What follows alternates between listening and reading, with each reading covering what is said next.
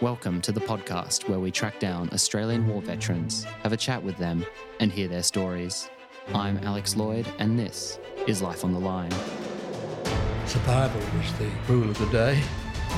My jaw was broken. I could feel my molars in the centre of We weren't my out there mouth. to take country.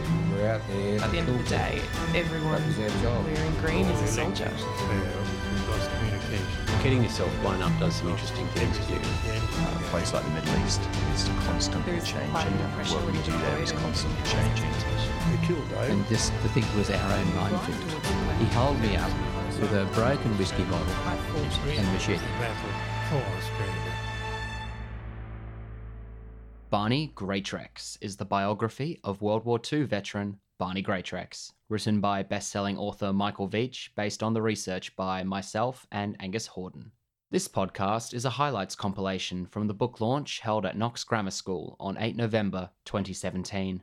There are a few speakers, including quite an entertaining in-conversation between myself and Michael Veitch, if I do say so myself. Enjoy.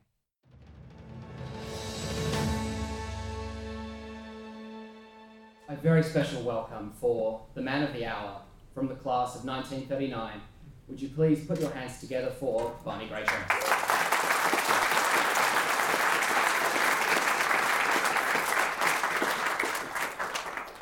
My name is Alex Lloyd. I'm from the class of 2009, so Barney and I went to school together, just a few years apart. And it's my great pleasure to welcome you to the launch of Barney's biography written by Michael Veitch. Barney Greatrex, From Bomber Command to the French Resistance, the stirring story of an Australian hero.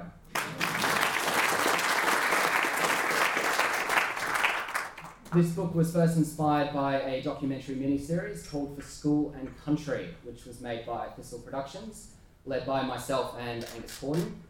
And that documentary came out at Knox a couple of years ago, and it chronicled the World War II service of 12 Knox Old Boys, including Barney and also here today, John Reid.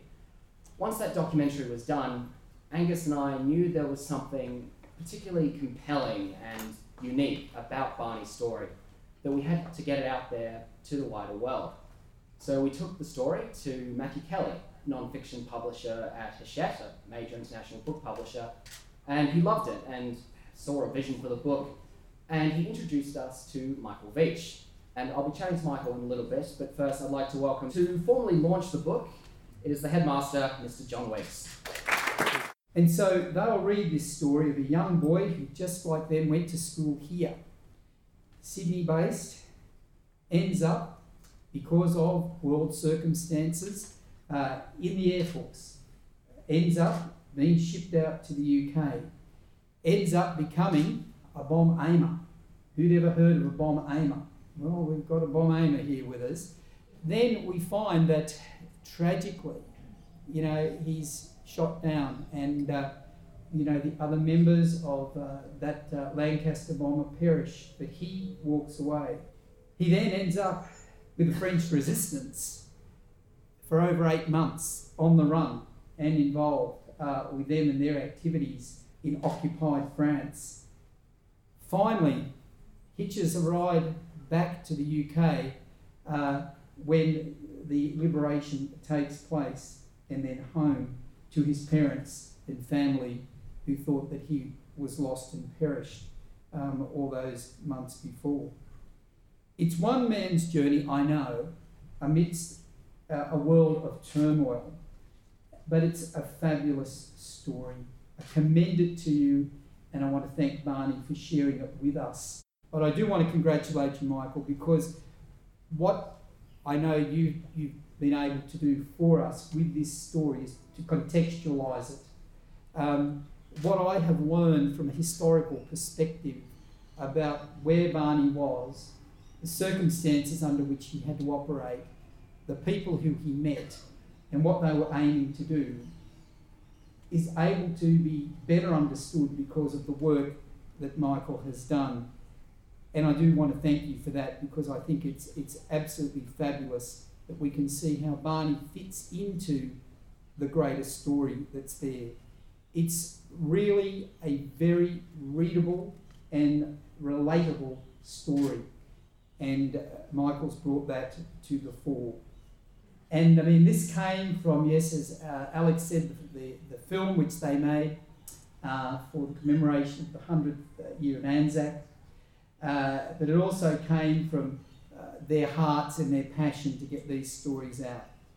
And this book is now officially not in the Lancaster bomber anymore, but she's launched. And may it fly really, really well. Thank you all for being here. And to introduce our next speaker is Angus Horton. We wish to acknowledge the great contribution and thanks that go to his family for so lovingly trusting and sharing all this wonderful information of Barney's, without which we wouldn't have been able to have this wonderful book. So I would like to welcome Charlie Mort, who is going to be speaking shortly on behalf of Barney. And Charlie is so very important because in 2013, he took his son, and more importantly, he took Barney, who was then 93 years of age, back to France. And you've seen these wonderful photos that have been peeling over behind us. And Charlie took some amazing photos. There's one in particular of Barney looking over the grave of his fellow crew members. And we'll never understand what must be going through his mind. But once again, we would like to acknowledge the contribution that Charlie has made, and in particular Barney, in producing this amazing book. And this book is so important because it demonstrates the triumph of the human spirit, that despite overwhelming odds, especially in Barney's case, good can and will prevail.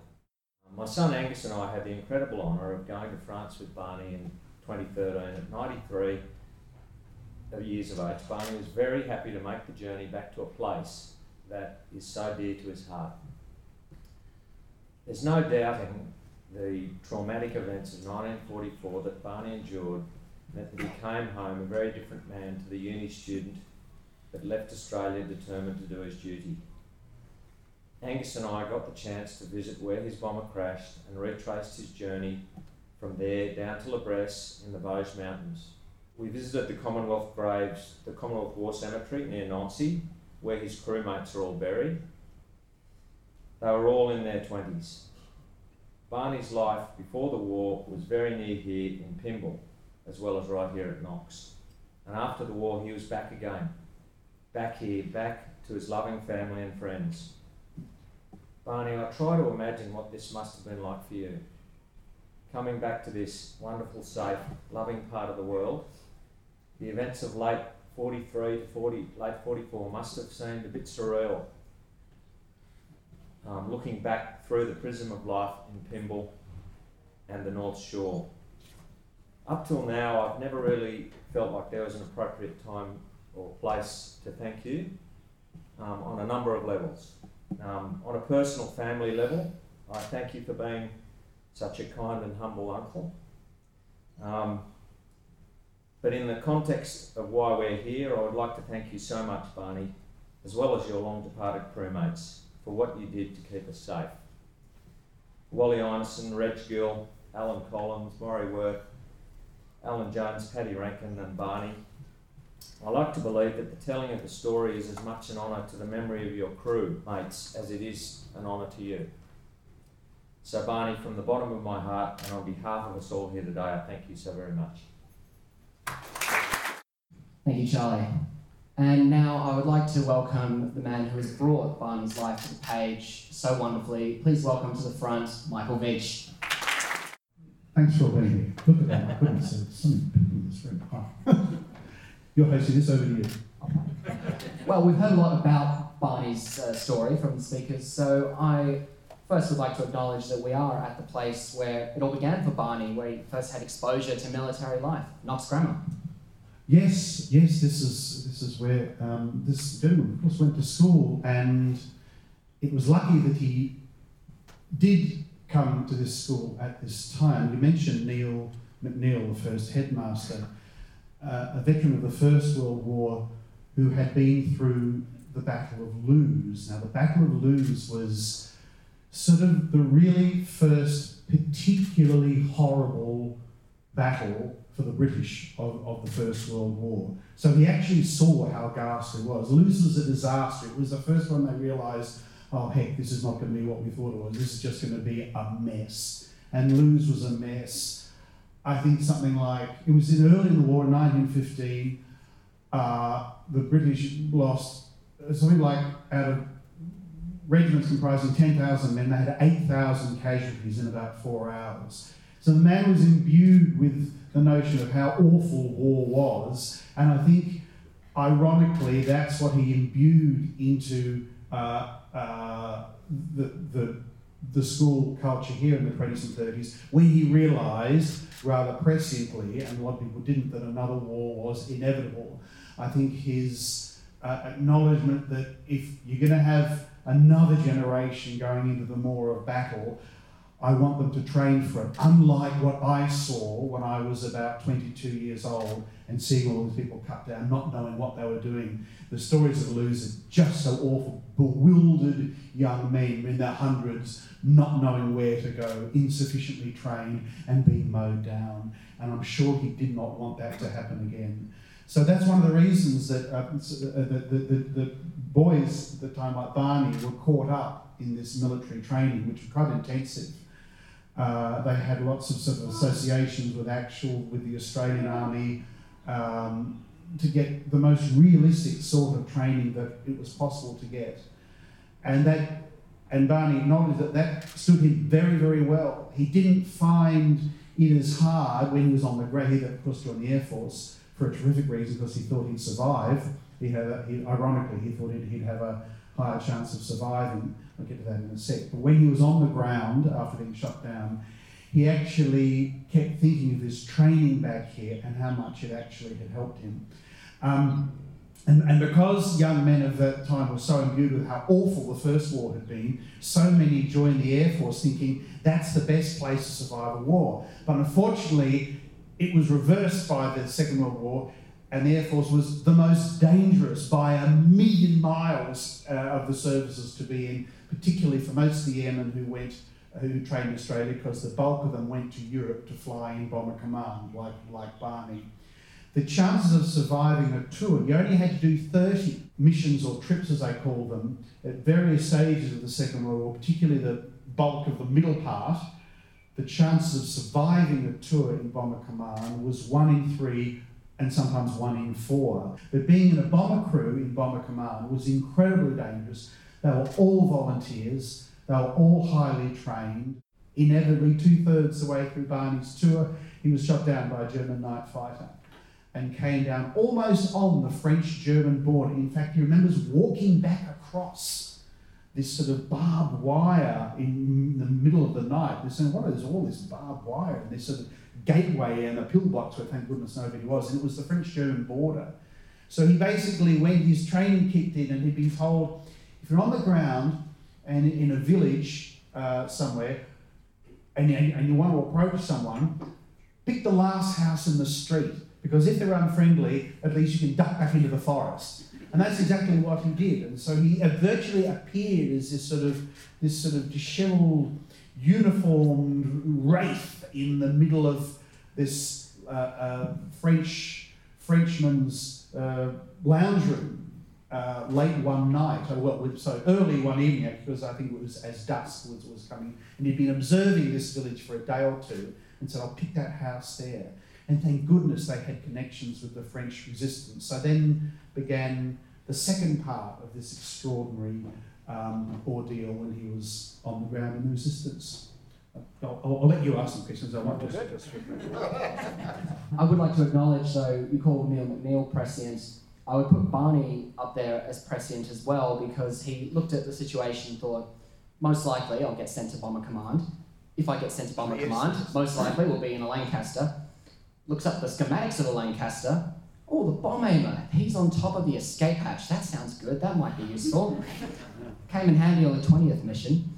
So then Barney survives and reaches that last house in the village, as Michael says, and he goes through some mix of great hardship and some also truly comedic moments. I was wondering if you could tell us the story in the restaurants. Yes. Well, this is in the first couple of days after Barney's arrival, shall we say. He was immediately given a cover identity of a he was a deaf and dumb French mechanic. Now, what use a deaf and dumb French mechanic would actually be, Barney, I'm actually not sure. However, as he was being sort of worked out what they do with him, his minders sort of took him to various places. He was in a French cafe quite on a busy day, and of course the whole place had been occupied by the Germans, so the Germans were everywhere. And his minder, who didn't speak very good English at all, sort of sat him down in a restaurant and immediately saw someone out the window that he had to talk to, so he bolted out again. Meanwhile, the waitress came up to him and started saying, in French, your order, sir, what is your order? But he didn't speak a word of French. And this girl became more agitated and saying, what is your order? And he was saying, as waitresses do, with a pad and paper. Next to him was a table full of German officers in uniform. And all that had to happen was for their attention to be caught, because they were all trained in France to be on the lookout for things like, for suspects. They were trained to be actually on the lookout for people who were inexplicably mute, because of course that was the cover, and it was incredibly unlikely. And I think Barney recalls just a flicker of an interest in this German officer beginning to look around at this kerfuffle, and all he had to do was put two and two together, and even as he was challenged, that would have been it. He would have been shot. He was out of uniform and an enemy combatant. There was no questions. He would have lasted a week. He would have gone to the Gestapo, and that would have been the end of him. All within the Geneva Convention, by the way. That was actually perfectly legitimate to do. Thank goodness the fellow came back just in time to sort of wrest this situation away from disaster. But there were so many more disasters Barney managed to avert. I mean, about 9 lives. This fellow had 90 lives, and he managed to sort of evade the untimely demise of all of them. There were all sorts of things. So one of the most tragic is when, much later, when, as part of the resistance, they were hiding in the woods in this sort of winter cottage, because they had to get away from the Germans. They knew the Germans were starting to infiltrate back into this area of Alsace-Lorraine in the Vosges Mountains, because the Germans were planning to make a last stand there to protect the flank of the American armies. It gets sort of military history complicated. American armies are coming up from the south of France, and they were going to push through to get to the heart of Germany, Augsburg, and all these big important cities. So the Germans decided we're going to make a stand in this natural ridge of mountains that run to the kind of east of Alsace-Lorraine. So the Germans were starting to come back into all this area. Meanwhile, all these resistance cells were sort of dotted up into the mountains and were basically hiding there. But occasionally they had to come back into the towns to get supplies. And one of these supply trips,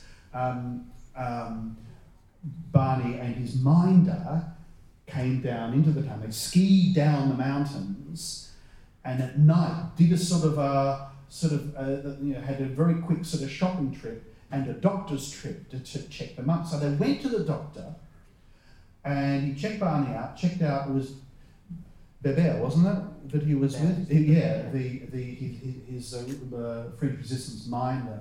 Then went to do some shopping, and then they came back to the doctor and he said, look, good luck, you're all okay, but just, I haven't had much news from outside. Tell your men they'll be called upon very soon, as indeed they were, but just stay put for the moment. And they went back with the mountain.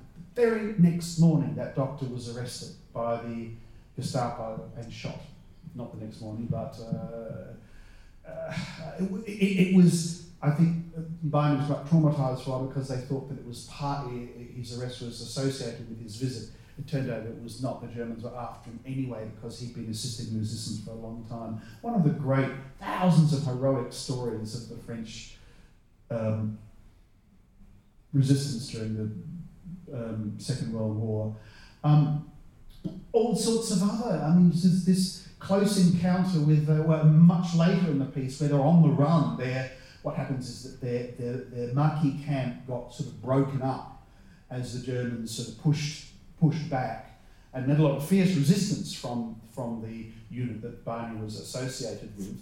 Luckily, he was away on a scouting mission at the time and witnessed the attack from an adjacent mountain peak, but was not involved in it specifically. But then the camp scattered, and he met. It becomes like this bizarre story involving sort of two wandering British Indian officers from India, having been taken prisoner in the desert 2 years before, and in full uniform, terrified of being on the run in France, because it's hard enough for someone like Barney to hide, but if you're an Indian officer, where the hell are you going to hide? They're terrified the Germans we're just going to arrest them immediately. An American and a British, it's like walking into a pub joke, isn't it? But they were actually on the run. They were in some barn. They kept going to barns. That's correct. We had to hide in a lot of barns during the Second World War. You did indeed. There was one point where they were getting up in the morning in this sort of big pile of hay, and on the other side of this sort of fairly thin wall, wooden slatted wall, just slats about that set so you could see moving. You couldn't quite see what was happening. And they realised there was a platoon of German soldiers were literally resting against the wall of this barn that they were in. And they couldn't make a noise because they were literally from here to there away through this sort of slatted wall of this rather dilapidated barn. And they were with a big American officer, Reese, and a Lieutenant Colonel Prendergast, who was part of the mission that they became involved with. I'll get to that second if we have a time. But they just sort of froze in this sort of tableau and hearing all this kerfuffle and hearing the rifles being stacked up against the wall. And then sure enough, a German sort of peers through this and sees an American 6'2" American officer standing there, and then they go to draw their rifles. The American officer walks forward and suddenly vanishes, and he crashes through the floor of this sort of barn where the hole had been in the roof and the floorboards were all rotten, and crashes through to a cellar underneath. The noise terrifies the Germans so much, they all scarper. They all kind of run off. But all that had to do was they would have turned around and open fire with their Schmeiser submachine guns, and that would be it. But there are many, many incidences like that you think, how do you get over the nerves of that? How do you... But just day after day, they had to just sort of carry on. They were in the middle of this. They're in a no man's land of one of these sort of forgotten battles at the end of the French campaign. For some, as luck would have it, the part of France Barney was in was where the Germans held out towards the various months after Paris had been liberated and months after they had been kicked out of the north of France. But in the east, the Germans had decided to have this last battle. And this the village, saw a slide come up of a village called La Bresse, which is a high altitude village in the Vosges Mountains, that the Americans had to get through and the Germans were determined to hold. So as a result, the village was absolutely wrecked. It was just about every house in the village was destroyed. Atrocities were committed on the population who were basically forced marched further up into the mountain snowfields. Many of them perished through exposure. And Barney he wasn't quite witness that because he had been liberated just before that, but that's what he was at the start of. It's an incredible wartime adventure. There's so many chapters to it. I could have written double what I did, but Matthew Kelly wouldn't have allowed me. It would have been too hard to edit, and he wouldn't be able to sell it for the price he's got it out. But I don't think you need me up here, mate. Oh, sorry. But you mentioned Reese and Prendergast. I yes. want to talk actually about the sources you used to put the book together, because you obviously have Barney and you have a myriad of other stuff accrued over time by the family and other third parties, but also the Jedburgh reports. Barney features in. Yes, and sorry, you've prompted me to remind everybody that this was indeed a group effort, and your good self, Angus, Charlie, the whole Greatrex family were enormous. I couldn't have done it by myself because when you're digging into an essentially untold story, you have to rely on the largesse of family and people who have a great interest and a great love for the story. And thank you so much for your help. I put the words together, but a lot of the research came from other people. And halfway through the research, I was alerted to the fact that a report on a mission that Barney became caught up with was still in existence. Just a tiny bit of background. When the French, the French resistance was an enormous kind of huge, chaotic, wobbly organisation that was frankly divided often amongst itself as much as it was against the Germans. But what we call the Maquis were the armed wing of the French resistance, who were basically civilians clutching submachine guns that had been dropped from canisters by the British and Americans with very elementary military training. Now, when push came to shove, the British knew that these people were going to be cut down in droves, unless they had a little bit more training, basic military, wherewithal. So they organised these three-man, very, very slick three-man teams that they codenamed Jedras. And there were 100 or so Jedra teams dropped with highly trained, multilingual officers speaking the language of the country they were operating in. Most of them were in France, a few in Holland, a couple in Scandinavia, but mainly in France. And Barney met the Jedra officers as they arrived to his Maquis. There'd been this long delay, and suddenly out of the gloom one night, after going up to their drop area, where they hear the planes coming over, and this big tall American comes and says, "Hi, how are you going? Have some chewing gum." That's almost what it was like. And this was Rees, who was one of the head of this three-man team. They met Barney and thought, this man is a wonderful asset. He's now speaking the language. He's very intelligent. He's articulate. And he kind of knows the lay of the land and the personalities objectively, and that's what we need. So he became an essential part of this mission that was codenamed Pavot. Okay, so at the end of it, Jedra Pavot goes back to England. A report, a fabulously written, beautifully written report by this fellow Prendergast, who was the boss of it. He writes it up. And halfway through the research period, it's alerted to, now how did it come about? I can't remember. Charlie, yeah. You found it, didn't you? Yes, thank you. Thank you so much. I really appreciate it. Don't say that. You found it as an archive, fallen behind a cupboard that never been looked in. I went to London. Yeah. Good for you.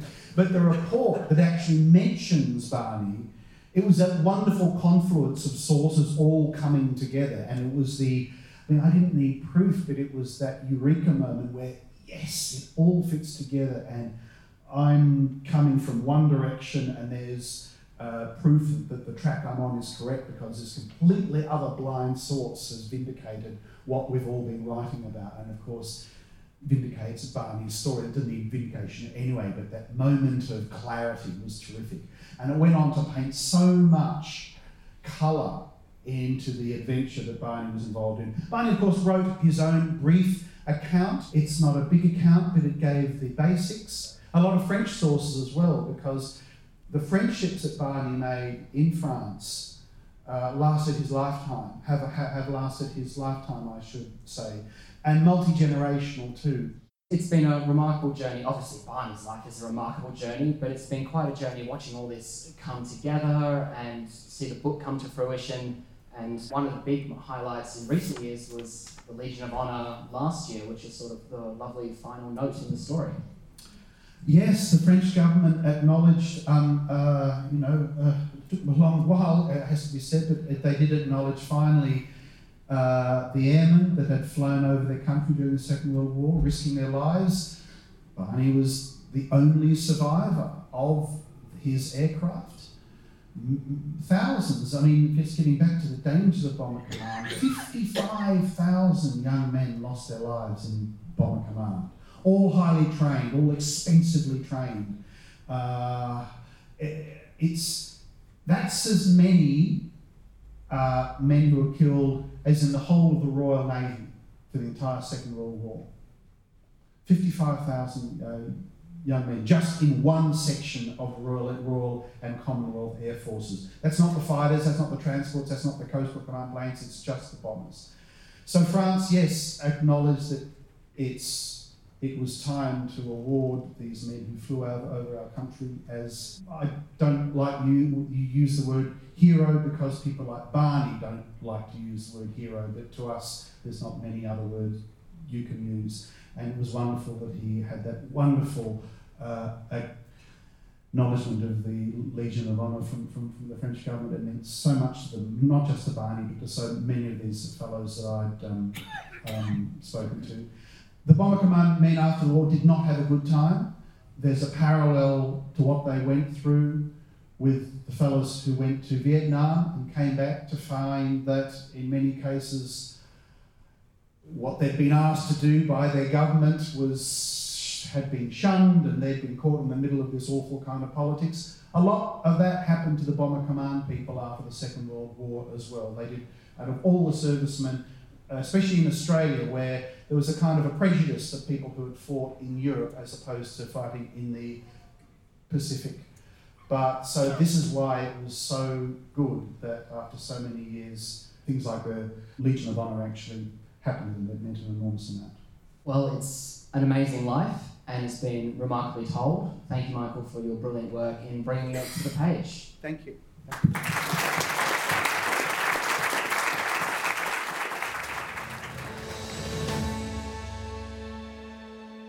You can find video and photos from the launch at www.lifeonthelinepodcast.com/book or on our Facebook page. We're on Facebook and Instagram at Life on the Line Podcast and on Twitter at LOTLpod.